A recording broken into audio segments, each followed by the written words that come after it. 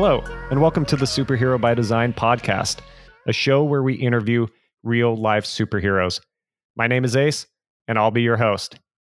Today, we have a doctor in the building. I guess you can say he's making a house call. But seriously, this man is one of the most knowledgeable doctors I have ever met, and he is on the forefront of changing the way we view and practice modern medicine here in the Western world. Please turn your heads and cough for Dr. Carlos Rivas. Yeah. Dr. Carlos, welcome to the show. Thank you so much, Matt. Or as I should say, Ace Haggerty. You're so sweet, man. That's such a nice intro. Because I know you're always honest and sincere. So I know you meant every word of what you just said. And that's so sweet of you. Thank you so much. Well, I appreciate that. I completely butchered the end of it, but no, I was trying to hold it together. I know you mean them, and that's like, especially I admire you a lot. Everything that you're doing, this podcast, of course, your book, and just what you're doing to develop yourself. So to hear a man that I admire praise me like that and give me those titles, thank you so much. It means a lot. Well, it's nothing but the truth, man. So I appreciate you saying that. So for those of you who are listening, you can find out more about Dr. Los on his Instagram at Carlos Rivas MD, or check out his website, carlosrivasmd.com, to schedule a consultation. Now, I know you're a medical doctor and all, but I've got a gutsy question to start off with. You ready for this? No. For the promotion that you just put in, just because sometimes people misspell my last name. So for my Instagram and website that you just mentioned, is Carlos, Carlos, Rivas, Rivas, M as in Mary, D as in dog.com. There you go. Carlos Rivas, Rivas with an R. All right, man. I gotta jump in here. You're killing the time. Go. So how you doing, man? I'm doing great. Thank you. I'm so excited to be on the show with you. I've been looking forward to it for a long time. Well, I appreciate you saying that. So Carlos and I, just for you listeners, we know each other for quite a while. It's been over 25 years or so. We went to high school together. We were on the swim team together. We were roommates together when I was in grad school and you were in undergrad, before becoming a medical doctor and pursuing that career. So we know each other pretty intimately. We've been to lots of music shows together, and we might get into the whole music thing at some point. Yes. But Carlos and I know each other very well, and I am very excited to have him here on the show, not because he's just a medical doctor and we're going to talk about typical medical things, but as we've grown in our careers, we've stayed in contact together, and a lot more recently, we have just been working on our businesses, working on our passions and our missions. And this is exactly why I wanted to get you on the show, Dr. Los, because what he brings to the medical community is new, it's different, and it completely turns Western medicine upside down on its head. And we will get into this. However, I would like to go over kind of your journey on how you got to where you are today. So if you don't mind jumping in, tell us a little bit of your journey through medicine. Yeah, and I'm definitely going to mention the time that we lived and studied together as part of that story.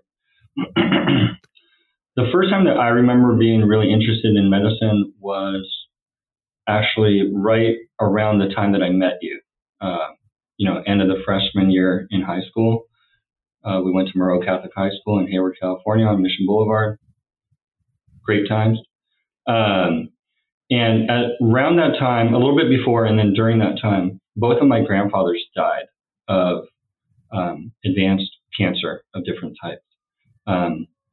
My dad on my dad's side passed a little bit sooner than my dad on my mom's side, but both within, I think, like 2 years of each other. And right at the end of junior high, right at the beginning of high school. And I remember being kind of like kept distant from what was going on with them medically, but still seeing how my family was dealing with their cases, and just seeing that despite all the treatment, all the doctor's visits, all the care and concern that my family was bringing to both of these men that I loved and admired, they just got sicker and sicker. And I was like, what's happening? Like they're receiving treatment, medical treatment. And it's like, this is cancer. So they're receiving advanced medical treatment for their advanced disease. And they just look worse every day. Both of them ended up bedbound. Both of them eventually like on oxygen, some version of hospice or like end of life care. And I was like, what's going on? Like, it's 1990, whatever. Like, doesn't medicine work? So I remember like this frustration of like, these men that I love are getting sicker despite medical treatment. We can do better.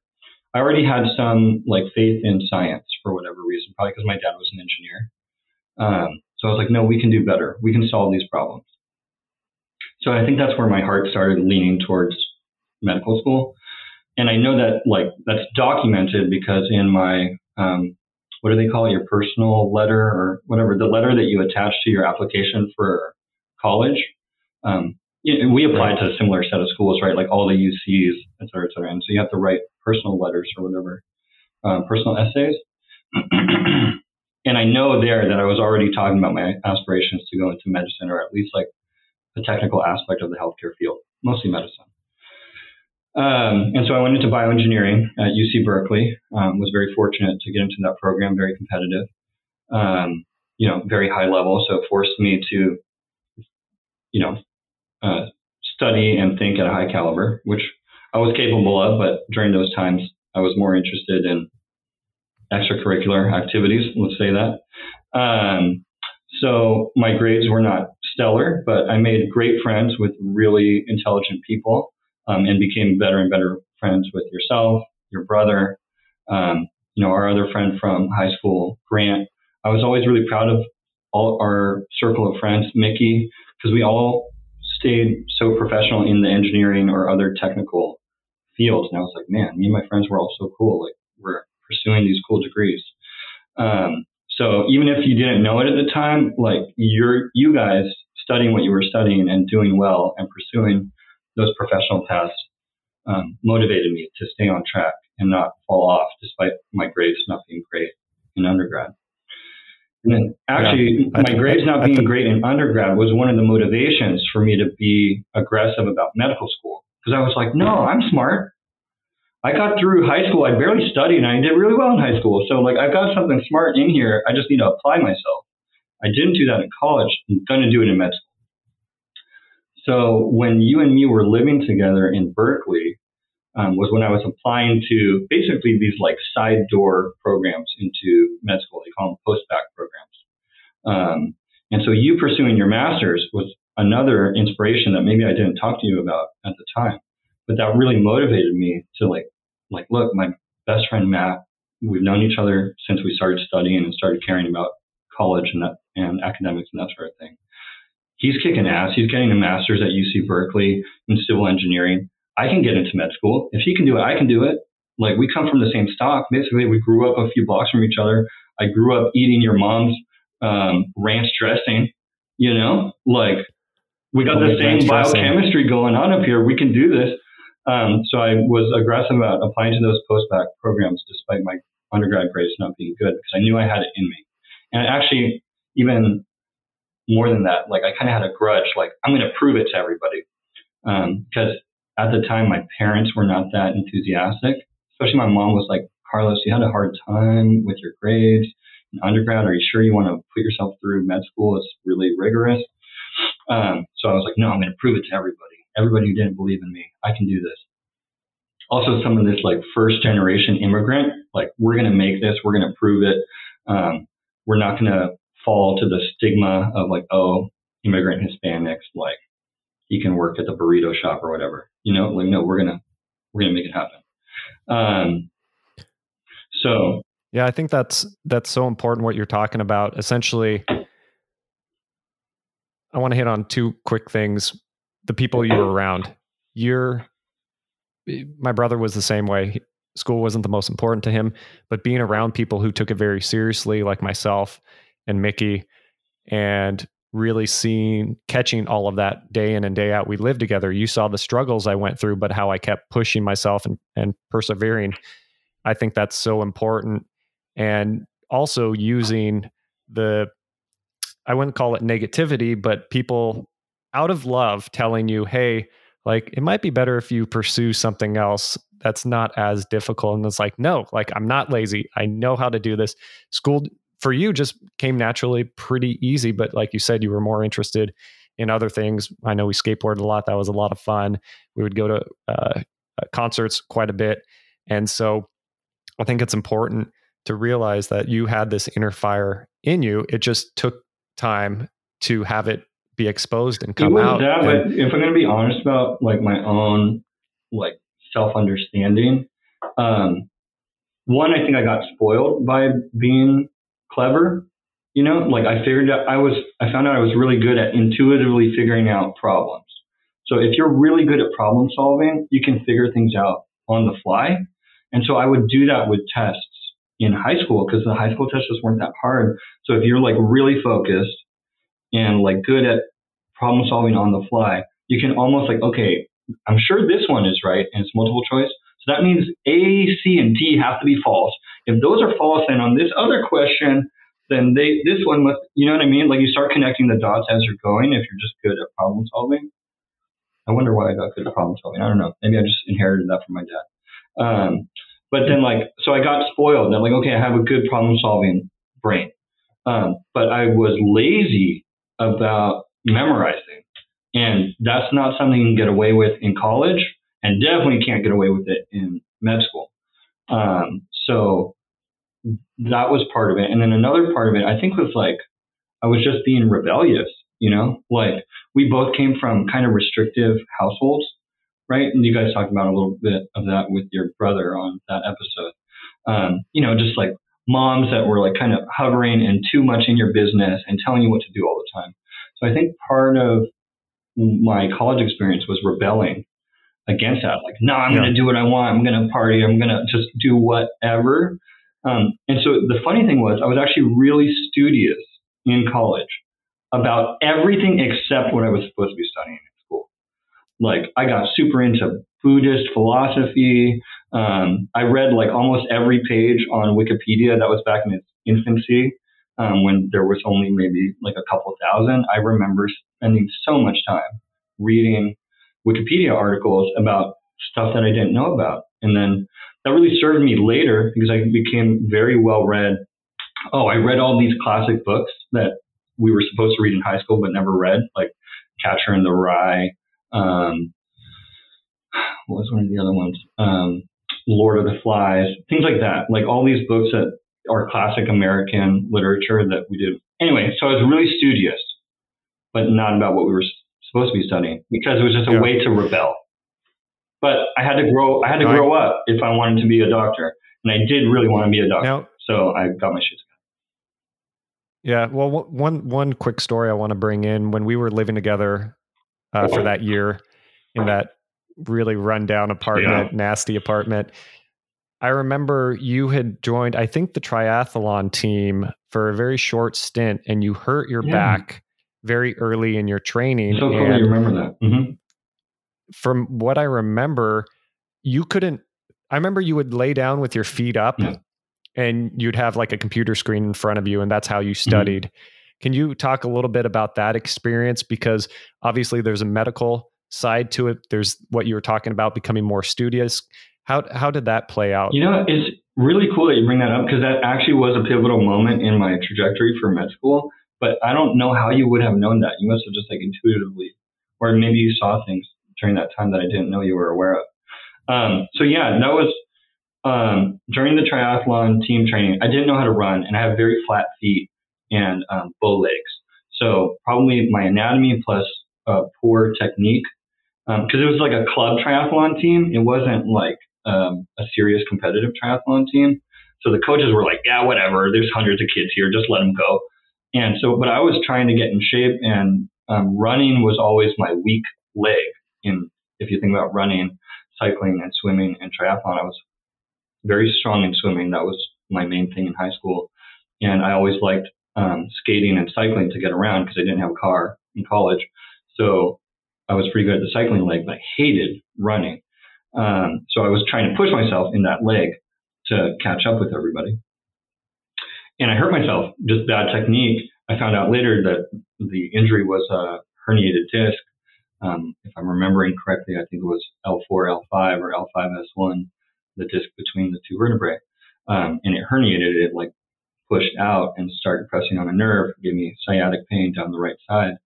And it herniated pretty badly. I got foot drop. That's like when the ankle is weak and can't keep the toes up even when you're supposed to, so your foot starts dragging.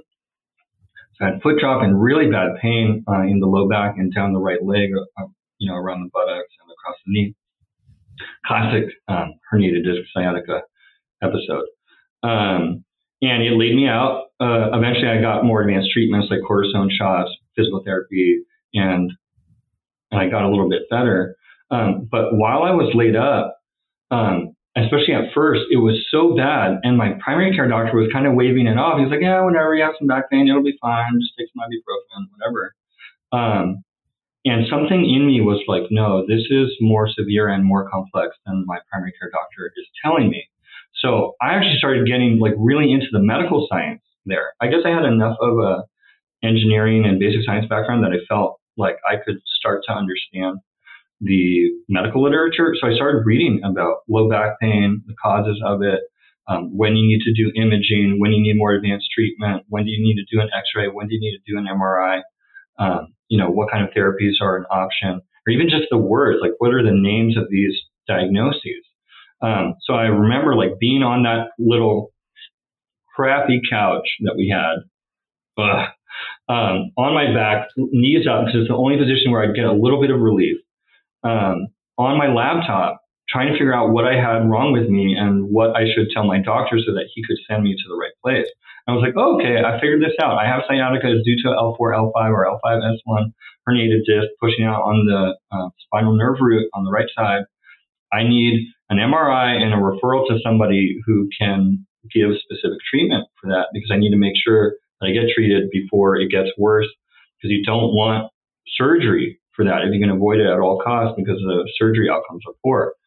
All the stuff I figured out on PubMed, which is like the big medical science National Library of Medicine hub. And you didn't go to WebMD at that time and learn you had cancer? I don't remember if WebMD was out yet, but thankfully, no. I knew to go to like the real science. Okay. And then at the same time, I was in two classes that were really important. Actually, not so much the class, but the professors were really important for my medical journey. One was a public health course, was my first course in public health. And the second was a biomaterials science course, like hardcore engineering material science, but with a bioengineering take on it. And I actually really loved those classes a lot because they really inspired me. I was like, oh, I'm really into this stuff. I just wasn't that motivated about freshman and sophomore year material because it was so distant from what it was going to be applicable clinically. But I was starting to get into material where I was learning about physicians from the past and scientists in the past that were creating frameworks, paradigms of understanding that are still applicable in medical science today. So I got really motivated about those classes, and actually for the first time was like disappointed that I couldn't go to class and study these things. And because of that, I kept studying, even though I was totally laid out, excruciating pain on anti-inflammatories, on narcotics, getting cortisone shots, doing PT. I kept studying. I missed midterms in both of those classes.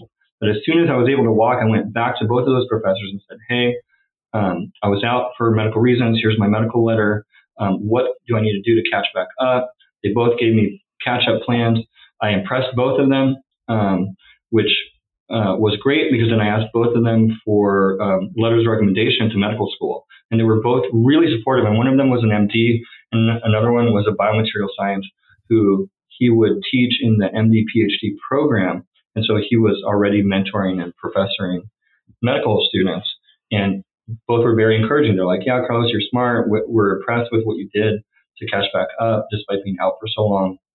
Here's your letters. So those two professors were pivotal in me actually getting into medical school, especially because my GPA was not great. So that whole experience was like, yeah, Carlos, you can do this. Your professors at Berkeley believe in you despite your GPA. And you were coaching your MD doctor on how to get diagnosed and treated properly despite just being some like low grade undergrad in bioengineering. Right. Thanks That's for bringing incredible. up that story, dude. That was actually, I wouldn't have thought of that. Yeah, no. I still remember those days for sure, because you were on your back literally for months and months and months. Yeah, it felt like that, but maybe it was like 3 to 4 weeks. Katrina was happening at the same time, which was crazy. So I was like glued to CNN while I was on that couch going like, oh my God, New Orleans is going just like, not like hell on earth, except water instead of fire. It was crazy watching that. Right. I'll just always remember that, but that's less relevant to the story. There you go. So you go to medical school, obviously, get through medical school, and you go through, what is it called after medical school, rotations, or what's that called? Yeah, so I'll catch you up on that. So I went in through the post-bac program. I got into Georgetown University's, their post-bac program that I got into. They had a couple, but I got one into that was called GEMS.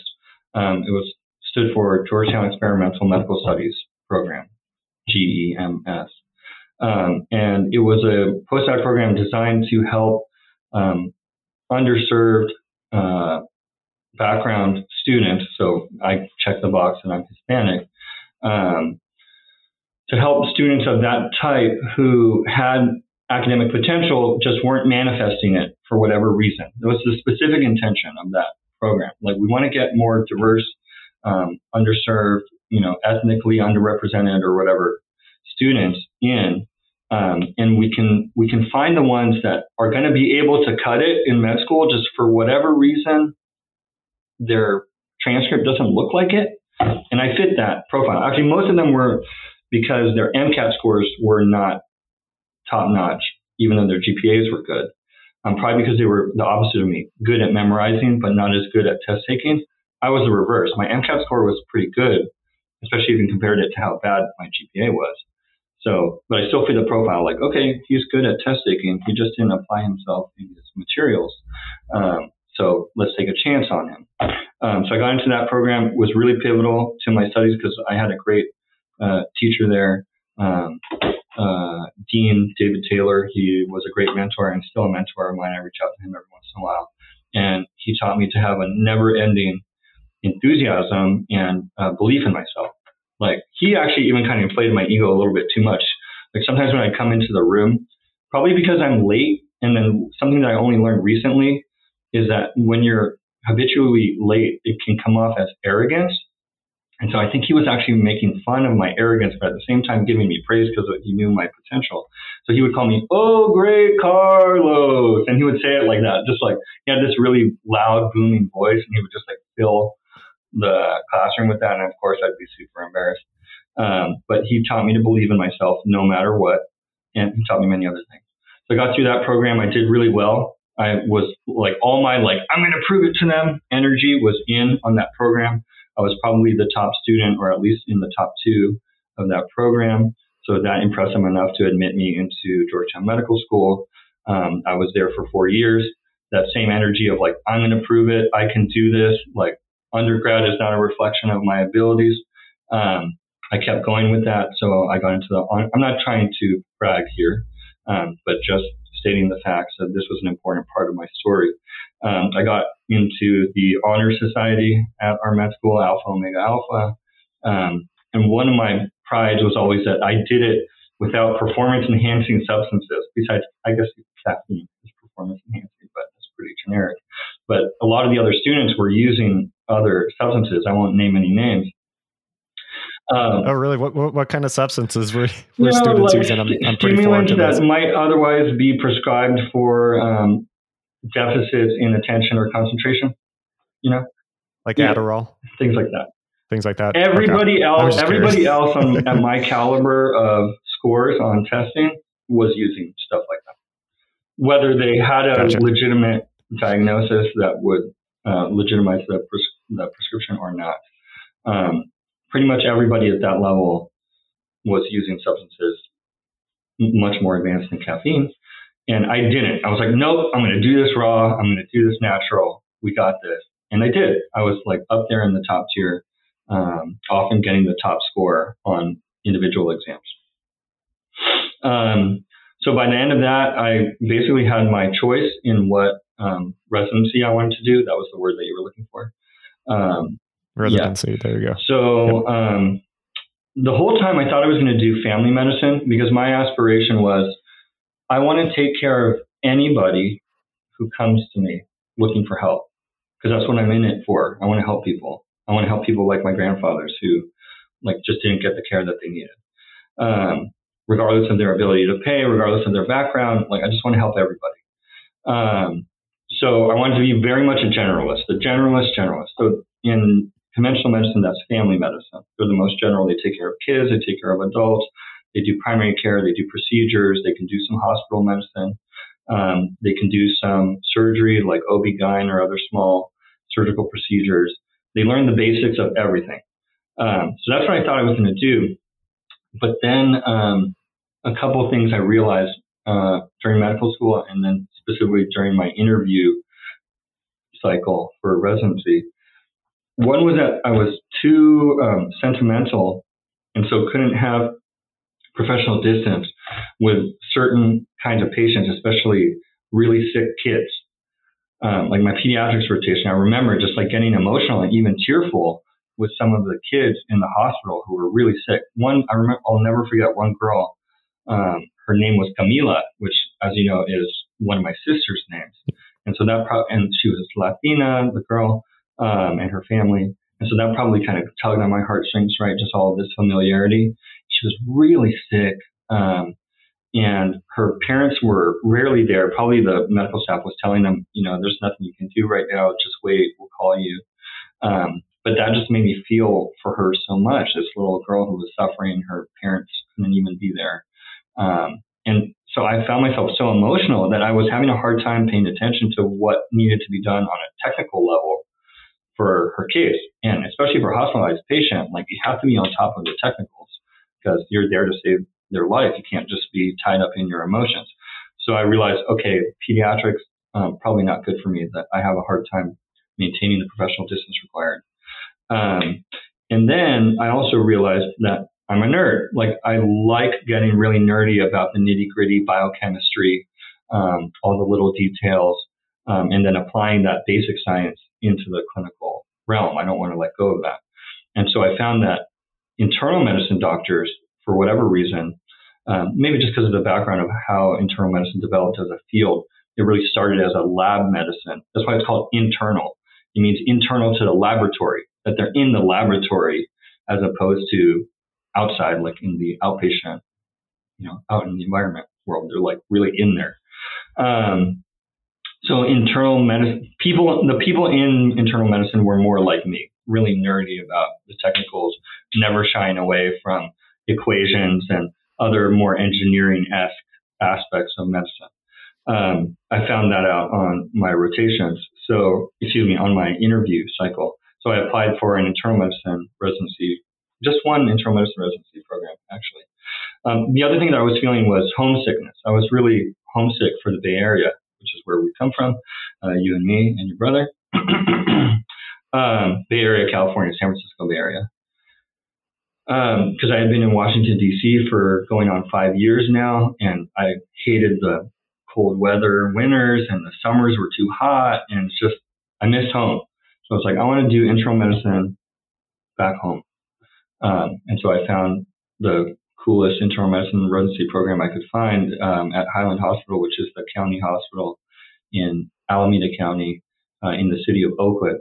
And besides it being close to home, the reason why I picked it was another one of my aspirations besides I want to take all comers is I want to be able to handle the sickest of the sick, the most complicated of the most complicated.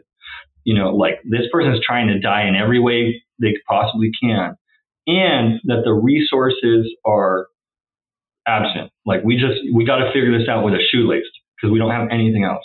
And the reason I wanted that was one, I wanted to help the underserved. I felt like my family came from an underserved background. I want to give back to the community. And so I wanted to work with people that just were coming from inadequate means. But also I was if I can handle the sickest of the sick with the least resources available, then for the rest of my career, I can handle anything that comes. And that was actually, it worked out that way. I came out of internal medicine residency extremely confident. Anybody comes to me with any disease, I got you. You're in good hands. We're going to figure this out. That's incredible. And I appreciate you saying that, man. And we are going to hop into some pretty crazy stories, I'm sure, here in a minute. I just want to interject real quick and let the audience know that you can find Dr. Los on Instagram at Carlos Rivas MD, and then also go to his website, carlosrivasmd.com, to schedule a consultation. And I remember when you moved back to the Bay Area and started working at Highland and just hearing certain stories. Now, being a teenager in the 90s, there was a TV show, Scrubs, that everybody seemed to love at the time. And I remember hearing from over the years from medical doctors that that was a pretty accurate TV show when it comes to how hospital life is, residency, and becoming a doctor, and how hospitals are ran and everything. So I'm assuming when you started working at Highland, there was probably a lot of similarities with that show with what you experienced out there. If you can jump into that, that would be fantastic. Well, yeah, I actually didn't watch that show a lot. I saw a few episodes and I thought it was hilarious. And I always loved that the actor, what's his name? The guy that did Garden State. Because I love that movie. Yeah, I love that movie, Garden State. And I probably love Garden State because the soundtrack was so good, dude. That's right. And because I definitely had a crush on Natalie Portman at the time. So I watched a few episodes of of Scrubs, but I wasn't super into it. Maybe I just didn't have time as a freaking resident. But if you're looking on Netflix or other streaming channels for relevant material, they actually did a documentary about my hospital. It was focused on the emergency room. The documentary was called The Waiting Room. And so you see some residents and other physicians highlighted in that movie. I wasn't in it. It was recorded either during my it was right before I started. The year before I started was when they recorded this documentary. So if anybody wants to see more about the internals of Highland Hospital, they can go find that movie and see what it was like. Another one that puts a little bit of a highlight on that hospital is this movie, Fruitvale Station. Do you remember that? Oh, yeah. So I won't go into all of what that movie is about, but the main character, when he's going through his medical stuff at the end, is taken to Highland Hospital, and you actually see the inside of the hospital. And his case, which is a trauma case, a shooting, was what Highland Hospital was known for. We were like the trauma center because, unfortunately, Oakland, California, especially like late 90s, early 2000s, was like a war zone. Gang violence and other things of that nature. And so we were really well known and actually respected very well at an academic level, despite being a podunk county hospital with no resources.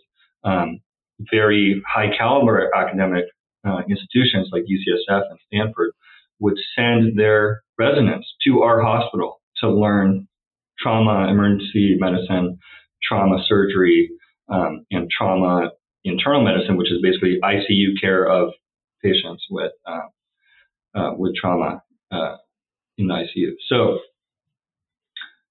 yeah, there's a lot of material there. As far as Scrubs being relevant, I'm not sure, but I think what you're saying there is that that there's this kind of coping that needs to happen for physicians to be able to deal with the real life drama and emotion of what's happening there, right? Because you're there with the sickest of the sick. Not everybody makes it. So you're there with people who are dying, family members of the dying or of the seriously sick. You just see the whole spectrum of everything that a human can experience, both negative, like I was just saying, but also positive, people who, basically experience cures or are saved from near-death experiences and then come out, nearly miraculously better. And that takes a toll on the physician, especially because we have to stay so professional during those interactions. Imagine that you have to be the one telling the spouse of somebody who just died, "I'm sorry, ma'am. your husband just passed. And you have to stay professional, but also compassionate and hide, whatever emotional thing that you might be going through. Like, oh, was there anything else we could have done? Like you get to know the patient or you care about them, even if you don't get to interact with them as far as like having a conversation with them because they're so sick. You know their name, you know their birthday, you lay your hands on them, you touch them, you take care of them. They become someone who's important to you if you keep a heart at all in the profession. And so when they pass, you're going through your own thing, right? Of grieving and whatever else. So I think you that's have to have some medicine that people, you have to have some way to cope with that, where you maintain your heart, like your ability to care, but at the same time, don't get overwhelmed with that. And so comedy, especially like a dark humor, really helps as an outlet to say, okay, we don't have to just like sit in the corner and cry about this. Like we can find ways to process our emotion that's positive in a way, humor, but that also doesn't forget the dark reality of what you're dealing with. So I think there's a lot of dark humor in that show that reflected that reality, and also just a fair amount of drama, like romantic drama and stuff. And that happens. Your doctors are real people. They have girlfriends. They go on dates. They have disappointments, et cetera, right? So I think that's what you're connecting with. Yeah. I just remember you telling me trauma stories of people getting carted in or carried into the hospital with multiple gunshot wounds, stabbing wounds, things like that, and you're essentially, when somebody comes in with that, your priority is, okay, how do I stop the bleeding? How do I keep this person alive? You don't care about how it happened, the background story, any of that.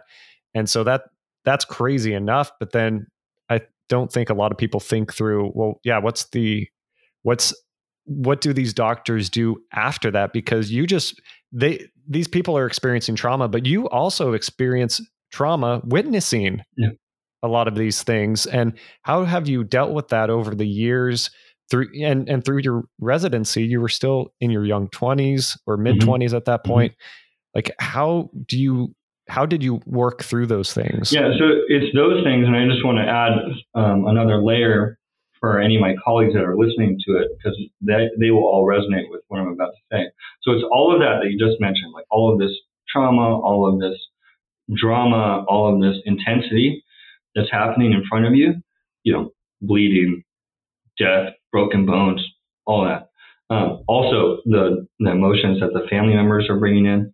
But on top of that, you're being dehumanized in your own way. You don't get sleep. You're working 80 plus hours a week. That's just fact. Every resident works 80 hours a week on the books, and everybody knows that we work beyond what we write in the books because you're expected to. So everybody's working 80 plus hours a week, often overnight shifts, or night shifts or swing shifts, and it's intense, and there's no excuses for things not going the way that they need to go. And we can get into the whole drama of everything that happens in the academic environment for residents between their professors, they're called the attending physicians, and the program administrators, like the program director and those people. It's intense and sometimes abusive, sometimes borderline abusive, sometimes like abusive, but you need those people's good impressions of you, because they're the ones who are going to help you get into most of the time, subspecialty. So again, you're doing another round of applications where letters of recommendation and grades matter. So even though you're being abused, you have to keep them happy and submit yourself to this abuse. So the doctors get dehumanized a lot in that process. Yeah. And you can go on Amazon and find lots of books of doctors describing the horror of residency. And actually one area that I got into for a little while was so many residents, like much higher percentage than the general population, and even higher percentage than the physician population, which is already higher than the general population, residents committing suicide because of the medical and psychological disorder that's induced by this ridiculous schedule and the ridiculous amount of trauma and intensity that they're dealing with for the first time in their lives. Like, this is your first time really out there on the field dealing with this level of human challenges. So how did I deal with it? Like, not well, just like go drink more caffeine, listen to the music that you like when you're feeling overwhelmed, just to like process some emotion. Apologize a lot to your friends and your family and your girlfriend or whoever for how you're never there and you act like you don't care and you're a jerk when you're around because you're irritable for lack of sleep and too much caffeine and shitty food. Like, literally the food that they bring you almost every day is Domino's pizza. Seriously, like, the program will buy you Domino's pizza, the nurses will buy you Domino's pizza. Like, it's Domino's like every other day or more. So you and I are big fans of David Goggins, and he does a lot of his work through ultra marathons and just breaking down his body. Would you say that was kind of a similar experience, not knowing Goggins at the time, where it wasn't even like survival mode, but it wasn't far from it? You were just trekking every day just to get through that day, get whatever sleep you can, and just keep pushing forward to get through it. There's two aspects of it. One is the survival mode. Like, you just have to survive. You got to pass. You got to get to, you're in huge amounts of debt. So you have to get to your end point where you're actually working so you can start paying off the crazy medical student debt that you had. But also, if you've gotten that far, you're already the type of person who pushes through and aspires. You have to be. The term that we would use in medical school is that you're a gunner. So, like, you're gunning for the spot. You're going to keep pushing. And to your own detriment, right? Like, your health is being sacrificed. Your mental health is being sacrificed, or at least like challenged very seriously. Your social life is definitely being impaired. Your sleep is non-existent. Any outside pursuits that you might have had, artistic or other hobbies, sacrificed, etc. Right? But you're gonna gun for what you set yourself for. That's something that pretty much every resident has, because you had to even put yourself in that position. Which is kind of goes along with the Goggins thing. That if we were to use medical terms for Goggins, like, he's the gunner of gunners, man. Like, he just doesn't stop. It doesn't matter. He pursues his goal and sacrifices his body for it. I honestly believe if you want to do anything great in life, you can't have a completely balanced life where just every aspect of your life is perfectly balanced in line, because you have to put in extra time. You have to put in extra effort. A lot of people don't understand what you went through and what medical doctors and other people in the medical profession have gone through. But if you want to do anything great in life, you have to give it a ton of focus, a ton of effort. And yes, it's important to maintain certain things. I always talk about health and fitness is vital. Relationships are vital. Emotions and meaning are vital. But you can't if you want to do something like really great and different and revolutionary, you have to commit so much of yourself to it. And I know you do that today with your medical practice, and we'll get into that here shortly. But I really appreciate you going into that, because I don't think people know it's hard to become a doctor, but that sounds like Goggins talks about his SEAL training. It sounds like you were going through your BUDS boot camp for, I don't even know how long residency is, at least a year or two or something like that. Like at least 3 years. If you're getting a board certification, it's at least 3 years. Yeah. If all you're doing is getting the bare minimum for your medical license, it's at least 1 year internship. But pretty much nobody does that. Pretty much everybody gets board certification in a specialty, which requires at least 3 years. The shortest programs are family medicine or internal medicine or others like that are 3 years or more, especially if you're getting subspecialties. Gotcha.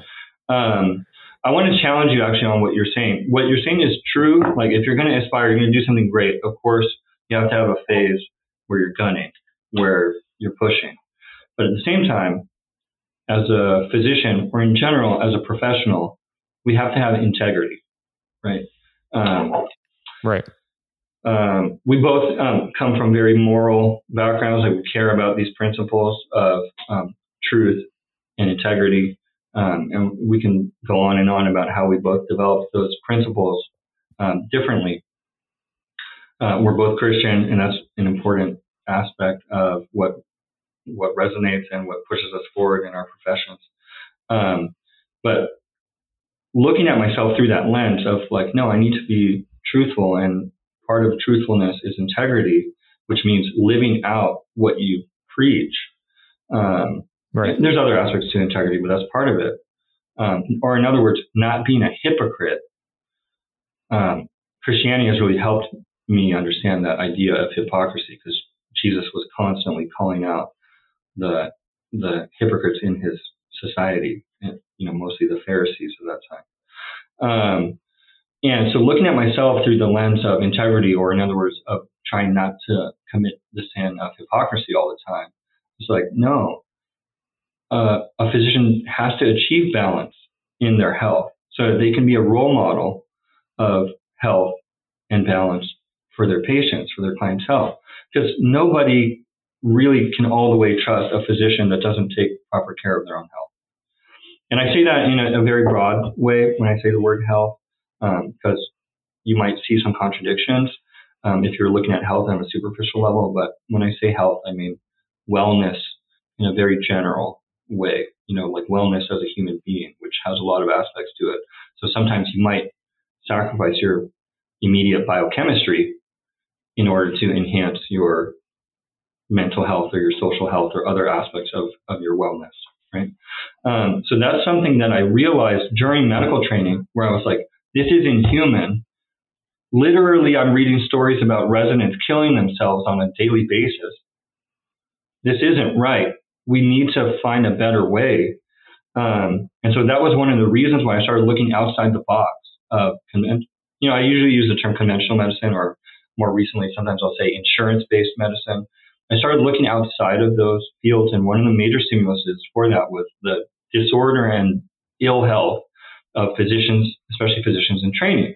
I was like, this is hypocrisy. We can't do this because we're not teaching health to our clients by living this way.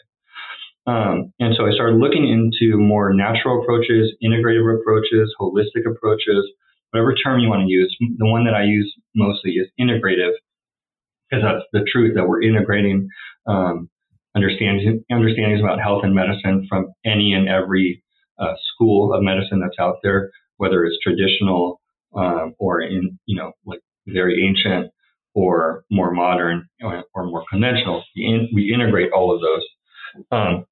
And so in my pursuit for understanding health and integrating everything that we understand about health and medicine, I eventually found my mentor. I'll mention him now. His name's Dr. Anthony G. Beck. He's the one who helped me put together my practice. He's the one who helped me, grow as a physician, especially an integrative physician, but as a physician in general. I could go on and on about stories about Dr. Beck.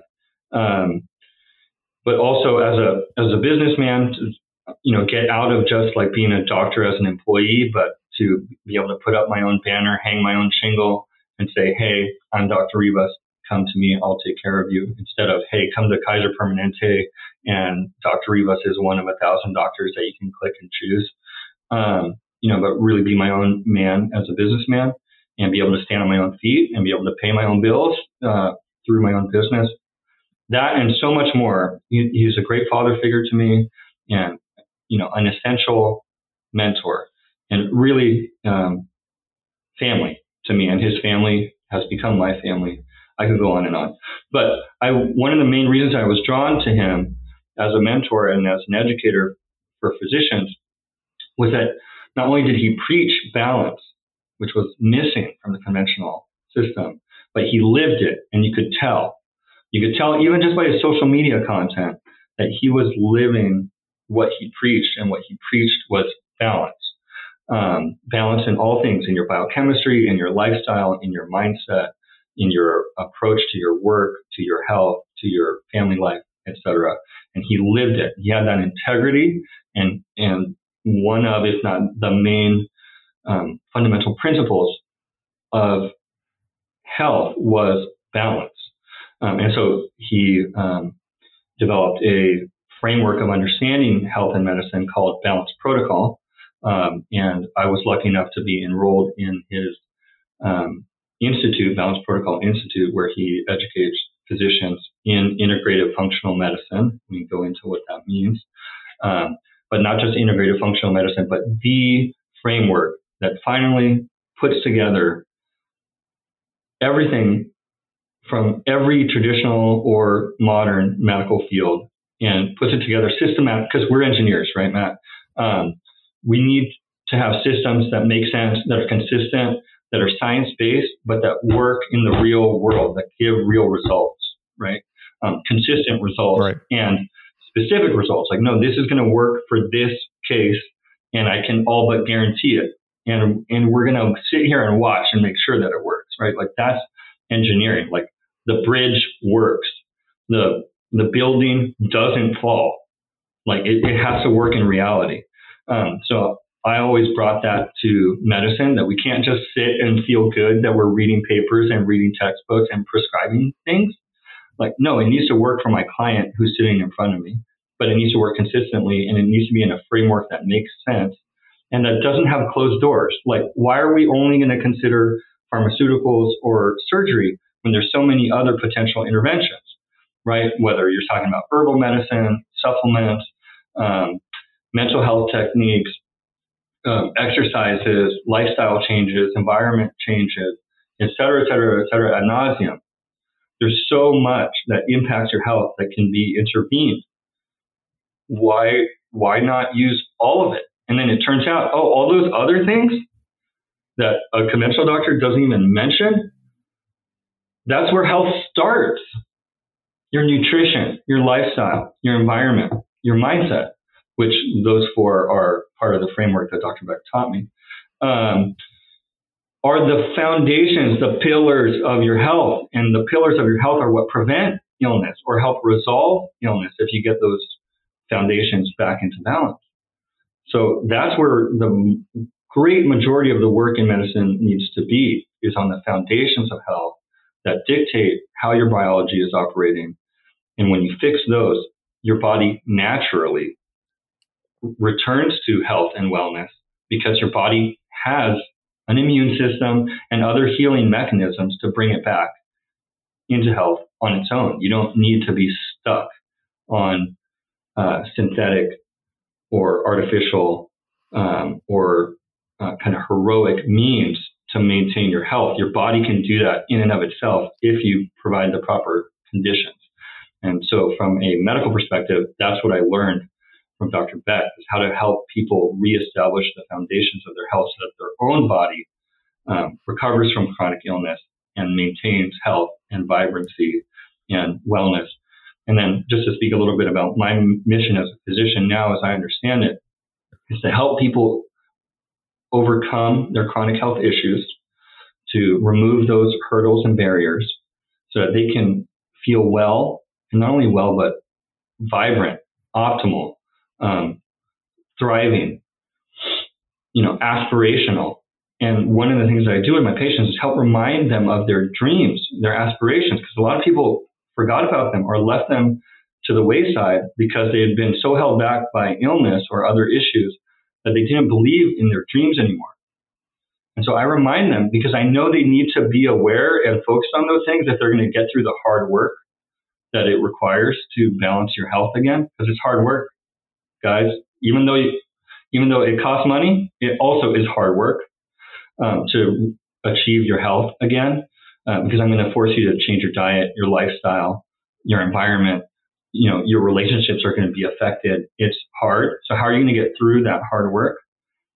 If you're focused on your dreams and that you believe that you can achieve them. And so that's my mission, is to help reduce the barriers to wellness so that individuals can reclaim their vibrancy and aspire to achieve whatever dream they were put on this earth to achieve, their vocation, their divinely assigned mission. That's what I'm here for. Help people chase that again. So if I hear you correctly, it sounds like most people's experience with what I call Western modern medicine, getting prescription drugs, things like that, that's just one tool. Let's say you're a carpenter and you have a hammer.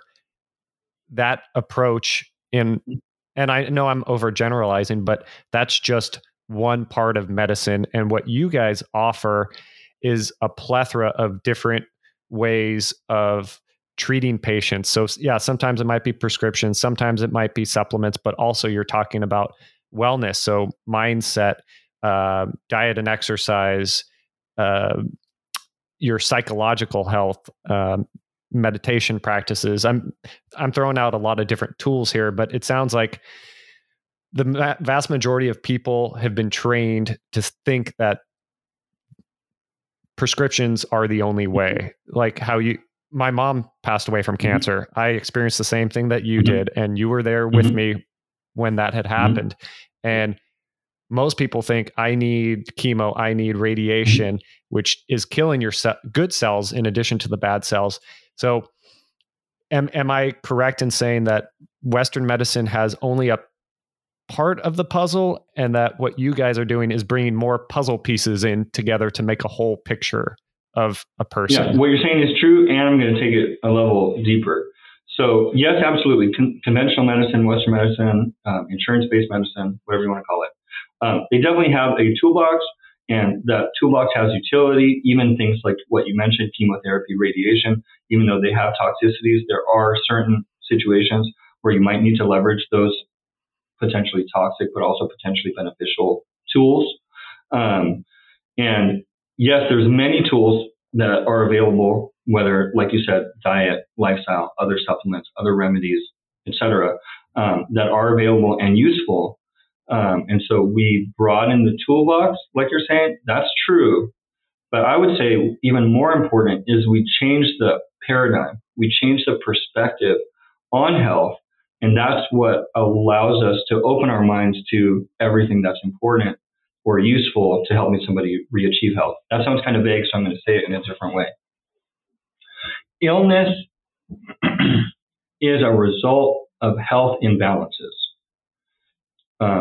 One classic way to see and understand that almost everybody understands is lab results, right? Like we take your blood, we take your urine, we take your hair, we take your stool, etc., and we can see, okay, you're out of the range of normal, right? Like low, high, borderline, whatever.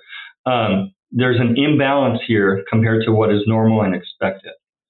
So we, in integrative functional medicine and balance protocol, we leverage a lot of labs to see those imbalances. But whether it's biochemical imbalances or other quantifiable imbalances, is that imbalance, especially if it's maintained in a chronic way, and then you have multiple imbalances, multiple stressors, multiple toxins, or other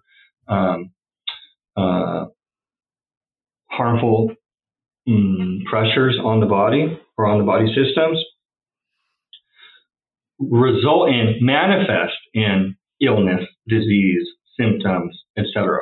But the problem is not the disease, it's the health imbalance. Or in other words, if your health was back in balance, those illnesses would self-resolve.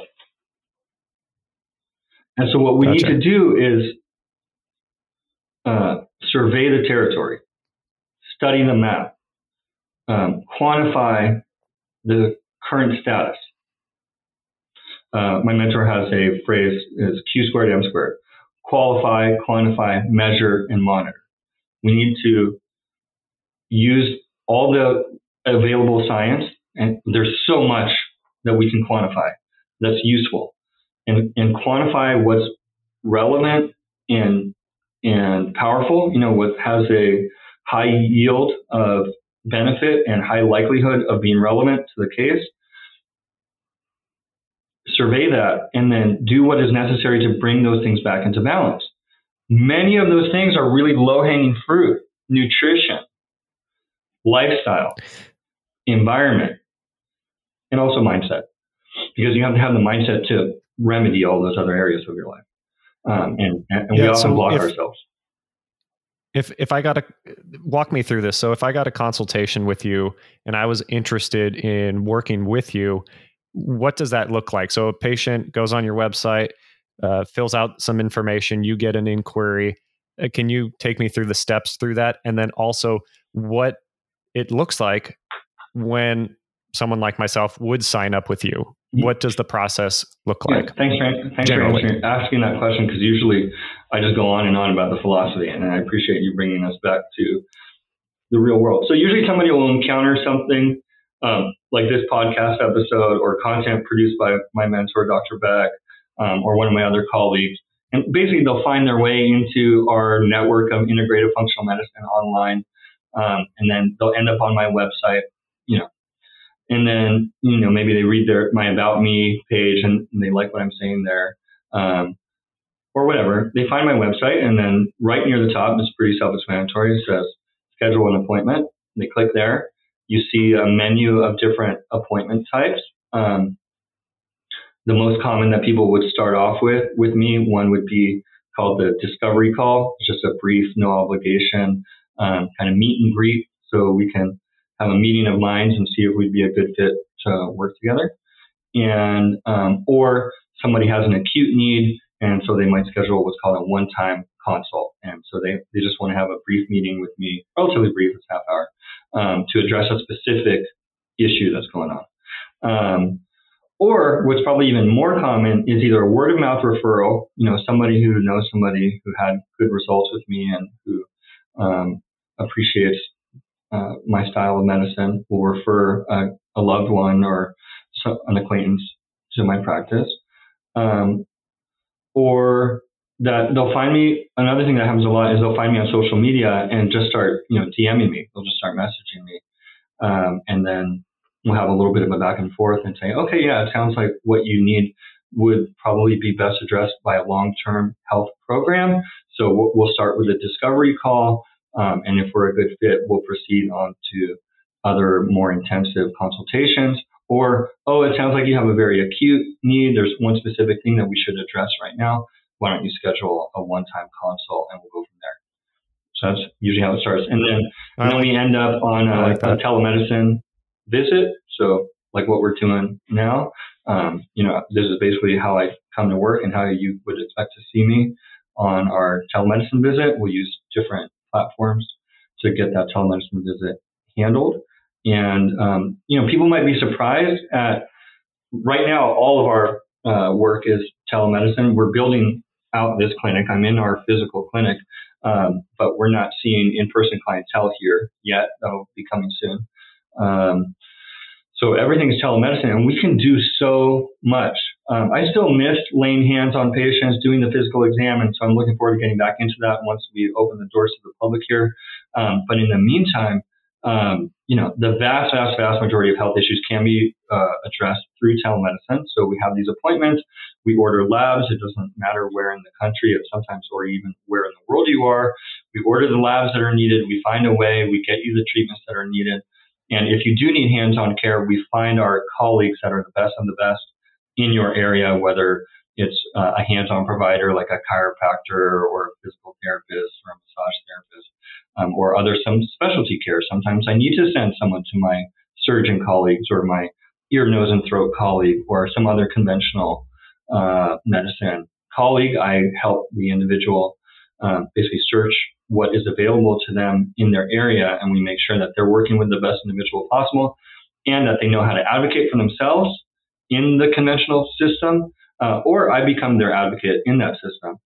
Someone might go to their, let's say, cardiologist and say, oh, by the way, Mr. or Dr. Cardiologist, I'm working with an integrative physician. His name's Dr. Rivas. He wants to make sure you're aware of some things about my case. Would you please have a doctor-to-doctor consultation so that you guys are on the same page? So I provide those kinds of services so that there's as much like seamless and integrated care regardless of what kind of provider they might need to interact with. I love working with my integrative colleagues like chiropractors and acupuncturists and whatnot that my clientele might need, and my conventional colleagues. So if I were to say one thing, just to give myself a little plug of why work with Dr. Rivas as opposed to the other doctors you might find online, besides just him being so cool and handsome, is that I'm able to truly integrate across the areas of medicine that everybody is going to encounter. Like, as much as you might hate MDs, you're going to encounter them. You're going to be, at some point, you're going to be in the emergency room. You're going to be in the hospital, or you're going to be at your primary care doctor's office or the urgent care office. And you want a doctor that can interface with that at a very high level, like really know the specifics. Like, what are the side effects of that drug? Do I really need that CT scan? My surgeon said this. Is that right? So you want a doctor that can consult at that level, but that also can bring you all the benefits and understandings of truly integrative, or what some people might call a holistic. I don't like that term, but it's what's common approach, and integrate all of that into your care. Like, yes, these are the supplements that you need. These are the herbs that you need. These are the lifestyle changes that you need and the exercises that you need. And that we can give you the understanding for why you need those things at a scientific level that's quantified, that you could take that data back to your MD and say, look, this is why I'm taking this supplement. This is why I'm making this lifestyle change. These are the quantifiable, bio-quantified results that I'm achieving as a result of these integrative, holistic approaches, integrated with conventional approaches, because maybe I'm still on high blood pressure medicine. Maybe I'm still working on getting off of my Prozac or whatever other medication or other conventional thing is happening. All that's integrated and has a goal of achieving the highest level of wellness. Optimal health is a term that floats around a lot in the info space. We're achieving that. That's our goal, but we're not going to just throw the baby out with the bathwater, dump all your medicines, dump all your conventional doctors. No, don't do that, because there can be serious consequences if you handle that improperly. Also, we're going to get there step by step. There's a system. It's called Balance Protocol. There's a doctor that knows how to wield it. His name's Dr. Rivas. He was trained by the best of the best. That's why you work with me as opposed to, some other functional medicine doctor or some other conventional doctor. Yeah, the image that I get in my head is, not only are you a coach, because you're coaching your clients, you're telling them, do this, do that, take these tests, see this person or that person, but you're also like a mentor, because you're educating them on their own bodies and their own systems and how everything works. But you're also like a friend holding their hand. So there's like these different parts, that images that come up in my mind when I hear about all the different things you do. And that is so foreign to me personally, in my experience with going to my doctor, going to the hospital. I feel when I'm doing that, I'm more like a number, and I'm just there's this wall between me and whoever's taking care of me. And I feel like, from the stories you told earlier and your experiences, what you're living today and the practice that you are providing and the services you're providing for your clients is who you are. It's your mission. It's your identity. You and I the other day talked about this. You cannot turn off being Dr. Los, whether it's in your personal life or your professional life. That is the essence of who you are. And I have seen you work. I've seen you in action with your patients, and it's absolutely incredible the gifts that you're giving to them and how much you are helping these people. That is so different than what I think the vast majority of people here in the US have experienced when it comes to the medical industry. Yeah. Thanks for saying all that, Matt. Like, you're the best podcast host. And I'm not just saying that because you're my best friend since freshman year of high school. And because I'm on your podcast, like you very intuitively, but also in a common sense way, get to the heart of matters that I wouldn't have even thought of, but are so relevant to the conversation and the message we're trying to get across to your audience. First of all, about the Dr. Los superhero name. Part of that is you and our friends from high school. Los, you guys gave me that nickname. I never had it before hanging out with you guys. I forget who was the first one to say it. Maybe Mickey. It's probably Mickey. He often has the cool nicknames. But everybody picked it up, I think, as soon as Mickey said it. And you guys made me feel so cool. Yeah, I'm Lowe's. And it's actually a nickname that my colleagues still use for me. Like Dr. Beck will call me Lowe's sometimes. And I love it. It just makes me feel so cool. But Dr. Lowe's is part of my first name, Carlos. So it's not, what's it called when secret identity? It's not a secret identity. It's just like a cool spin on my identity, Dr. Carlos Rivas.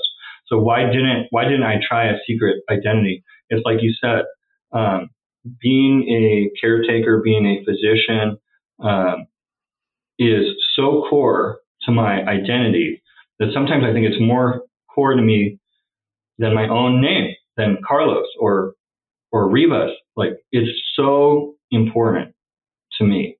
It's something, like I was telling you in that conversation we were having that you're referring to, something I can never turn off. I can turn off different aspects of my personality. I can be fun. I can be quiet. I can be serious. I can be lighthearted. But I can never turn off that, like, I care and I need to apply a technical approach to the problem that you, personal and individual, is having, especially if it's health related. And we think about health so broadly that almost everything is health related. So I'm always doctoring everybody, and I'm sorry for that, guys, but it's because I care and because that identity is so integral to me. And we were talking about Doctor Strange and how he's the same thing. He doesn't change his identity just because he's also a superhero in the mystical arts going across the multiverse. He's Doctor Strange everywhere. And I feel that way. I'm Dr. Rivas everywhere. And then, That's right. That's right. Going back to the other things. Sorry, you were saying, I'm blanking actually. There were some other things that you jogged my memory about, but I forget them now. So we can just edit that out. Oh no, it's all good, man. It is all good. I wish this conversation could go on forever. But I really appreciate you coming on, man. For those of you who are interested in learning more about Dr. Los, you can find him on Instagram at Carlos Rivas MD. Also, go to his website, carlosrivasmd.com, to schedule a consultation. We walked through it a little bit earlier. I actually did a consultation the other day. It went very seamlessly. And yeah, I really appreciate you coming on. And just to let the audience know, this is not the one and only time that Dr. Los is going to come on to this show. I don't think he knows this yet, but I'm planning on getting him back on at some point because I want to get more into your story. I want to get more into what you do. And I want to educate the audience more on just the possibilities of healthcare and how people can empower themselves and take control of their health. Because ultimately, I talk about taking control of your life, but it's really taking control of your health, and everything stems off of that. So, Dr. Los, thank you for coming on. Thank you for being here. I hope you have a wonderful day. And to all of those listening, thank you for tuning in. You are going to hear more from Dr. Los at some point here in the not too distant future, and all the other amazing people that come onto this show. So I'm going to sign out here in a second. Is there one more thing you'd like to say, Dr. Los? I want to say thank you for creating this podcast, for creating yourself into being this amazing man that's bringing all of this material and energy out into the world. It's going to help a lot of people. So thank you for the work that you're doing, and thank you for letting me be a part of it.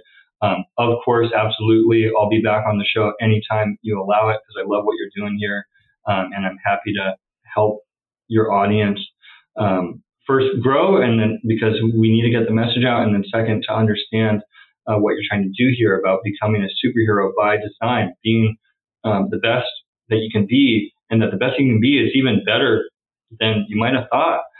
Especially in 2023, there's so much that is available and that you're capable of if you leverage all the science and the best techniques. And there's a lot out there, and we're doing that from a health and medicine perspective through my practice.